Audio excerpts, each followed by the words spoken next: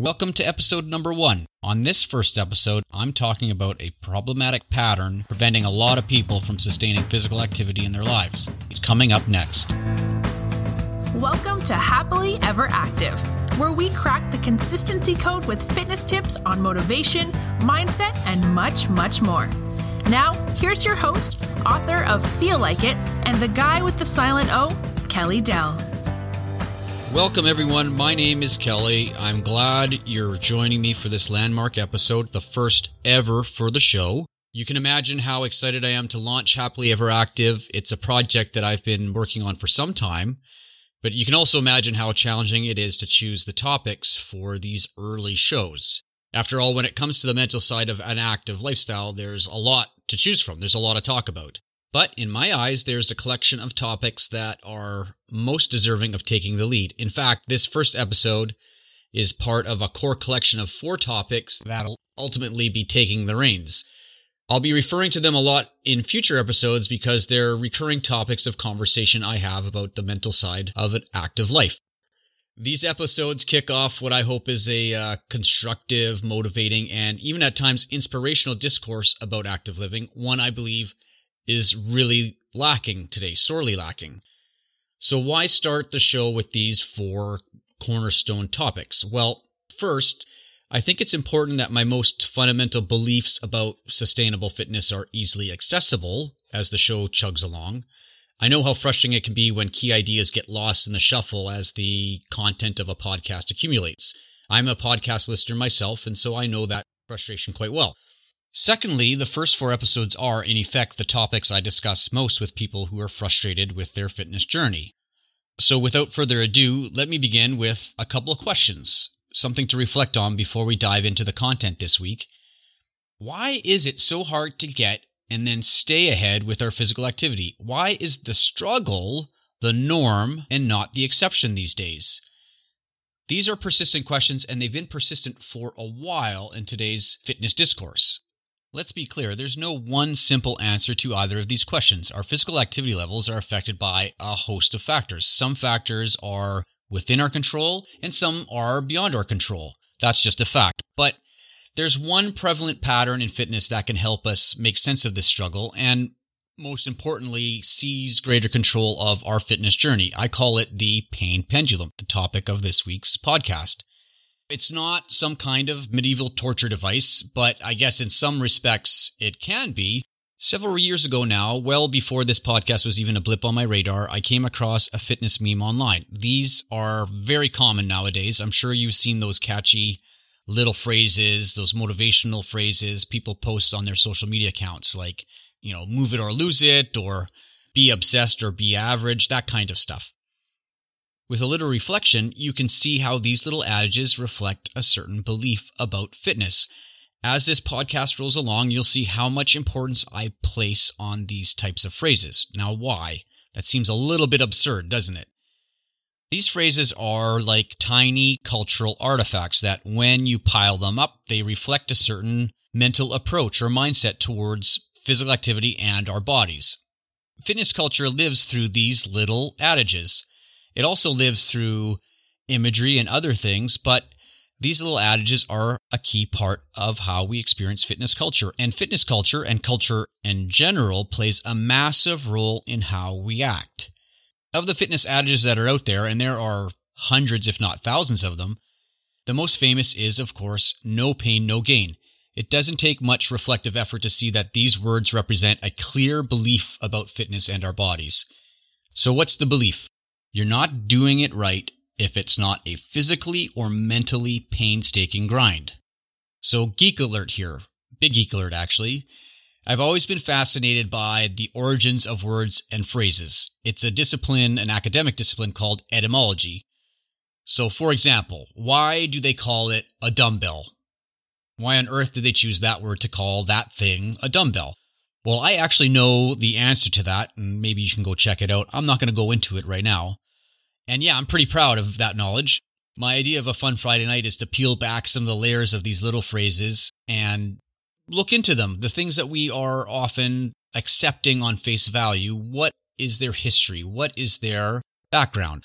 On one night, one phrase in particular triggered an aha moment for me that was so strong I'm pretty sure I blurted something out profane and spooked my dogs who were napping on the couch. As I scrolled my Twitter feed, a popular celebrity trainer posted the following: "Choose the pain of discipline or the pain of failure." And when I saw that, the lights just went off, more like sirens. Everything kind of came together and something clicked for me. This saying summarized the problem too many people face in their fitness journeys. So hear me out here. Our species loves to simplify the complex. Part of my work is trying to make sense of something that is complex and simplify it too.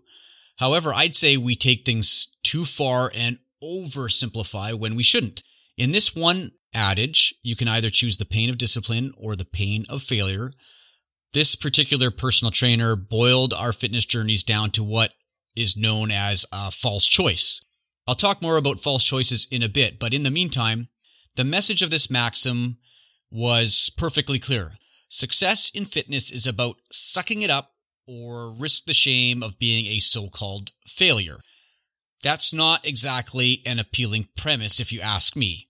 Does everyone see fitness this way? Of course not, but a lot do, and I mean a lot. And it's not something necessarily they're consciously choosing, but again, if we go back and circle back to this notion of culture affecting how we act, essentially the real epiphany for me was that this phrase revealed a pattern that most people get caught up in their fitness journey, and that's the pain pendulum. And this pendulum swings between painstaking commitment to physical activity that we dislike to the guilt and shame of quitting. And for a lot of people, fitness is just a choice between physical pain or psychological pain. The choice between an awful exercise experience or guilty ruminations about their fitness and their commitment. It won't be any surprise to you that most people live their fitness life on this pendulum. I've spent time on it, and it's very easy to get sucked back on it. Because when feelings of guilt or shame of being inactive or feeling bad about our bodies take over, we end up commencing a new fitness routine. So when the psychological pain reaches a critical mass, we kick off and try and alleviate that pain by seeking out a fitness routine of some sort. The choices that fill this routine are often made poorly, though, and become what the other part of the pendulum is about, a painstaking chore. That is until, of course, again, critical mass occurs with that pain or discomfort or dissatisfaction, and that painstaking routine is just too much to sustain. So soon enough, that pendulum swings back to the psychological side of the pain game, if you want to call it that, and guilt, or even worse, kicks people into action eventually again, only for that same painstaking fitness experience to be repeated as the pendulum swings in that direction. So the question I have for you at this point is, does that sound familiar? Because I've had that experience in my past. I've been on the pain pendulum, and in fact, the people that I interviewed, the fiercely loyal people, can tell you in their fitness histories a time where that was how they pursued fitness in their life. It's a very persistent concept in this whole idea of staying motivated and active for the long haul. It's like this war. So I call it the pain game, and the pendulum is at the heart of the pain game. And the pain game is always about survival, isn't it? If you can endure the painstaking fitness part, the physical side, long enough, you'll reach that goal, and victory will be yours. I know you're hardy. You can handle the ride for a while. You might even be able to gut it out longer than most of your friends, but painstaking fitness simply can't be endured in the long term. It's simply an unsustainable way of pursuing fitness. Yet this pattern is as old as the fitness industry itself. And what solutions are commonly offered? Well, the answer is usually add more energy, work harder, or as another fitness meme suggests, suck it up or suck it in. Now I'll ask you, what happens to a pendulum when you add more energy? Does anything really change? The pattern is still the same. The system is still the same. If anything, people push too hard and physical activity becomes even more painstaking on the physical side because intensity is poorly managed. Okay, so I didn't mean this first episode 1, to become a lesson about physics or anything, but you get the general idea. Which now brings me to the all-important concept of false choices. And I brought that up earlier. A false choice is when a person is provided two options as the only two options to choose from. So this pain statement, the one that I alluded to earlier by the personal trainer, choose the pain of discipline or the pain of failure, suggests there is no other way to navigate fitness. This is it. This is the game, so to speak. False choices are a common persuasion tactic. You've heard them before. Popular ones include you're either with me or against me, or you're either part of the solution or part of the problem, those types of things. The issue is that these false choices are easily disputable. Take no pain, no gain, for example. Of course, you can gain without pain. There is always another way. But it's not uncommon for purveyors of such false choices to try and persuade you in some fashion for their benefit before yours. And I totally get it too. After all, it's easier to tell someone struggling to just suck it up, work harder, bust your butt, than it is to figure out what will really empower them in their own journey so that they can generate the motivational energy that they need on a day-to-day basis. Okay, so what happens if you believe fitness failure is an energy problem? Let's break that down a little bit further, because that's at the crux of this issue if you want to dive deeper into it. So, if you believe fitness is an energy problem, if you believe that failure is an energy problem, you'll try and inject more effort into the equation without changing the fundamental physics of the deal, because it's rarely an effort problem. I know and have interviewed so many people who will judge themselves as lazy or a failure even though they work physically as hard as anyone out there at tasks that are ultimately painstaking and demotivating. So I can give you dozens of examples of how people who struggle with fitness are not lazy people. Broken systems don't get solved by adding more energy. And the system, or in this case, it's really a mindset, is a broken one. Now, where does that leave us? Let's jump from physics to philosophy for a second. There's this saying that says you can't choose what you don't know. If all you've ever known, for example, is the pain pendulum, how do you ever get off of it? It's impossible if this is all you know, and it's what most people know because these two options are part and parcel of today's fitness culture. Right now, there are huge clumps of the population constantly getting stuck in this revolving door, stop and start relationship with physical activity because of the pain pendulum.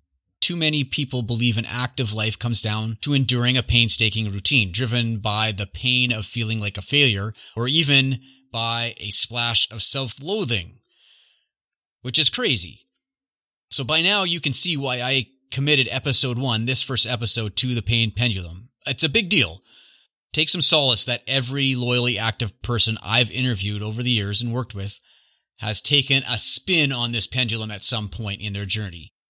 I chose to talk about it out of the gate because fitness is much more than this awful, awful false choice. Like much, much more.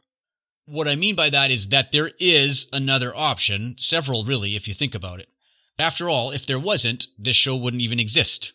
No matter where you are on your journey, just starting, struggling, or have got things figured out, which is not a lot of people, I'm convinced you can turn physical activity into something really cool.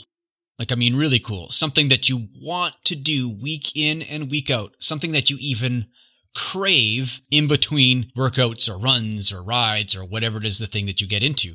So here I am in episode 1 calling BS on one of the dominant cultural artifacts in today's fitness culture, that an active life is about suffering, that fitness has to stink, and failure is some sort of character flaw that you should be ashamed of. This leads us now to set up the next episode, the second of what I'm calling the first 4. In episode 2, I'll be kicking down the door that we just cracked open, how your mindset matters. Your mindset is like the governor of the system you build for your fitness journey. It's important. As we explore this topic, you better believe that I'll be throwing the default mindset even further under the bus. In the meantime, I hope episode 1 gave you some food for thought, and if you're wondering, it's called a dumbbell because dumbbells are shaped like the dangly part of a bell, that thing that hangs in the middle. It's the pendulum part that makes no noise, and is therefore silent or quote-unquote dumb. So there you go. With that, I'm really happy that you checked in. Remember, you can follow the show on Instagram or on Facebook. You can follow me personally on Instagram. It's kelly.dell, Doell. And until next time, here's to living happily ever active. This episode of Happily Ever Active has ended, but be sure to subscribe for more content on the mental side of fitness. Oh, and don't forget to rate and review the show. See you next time.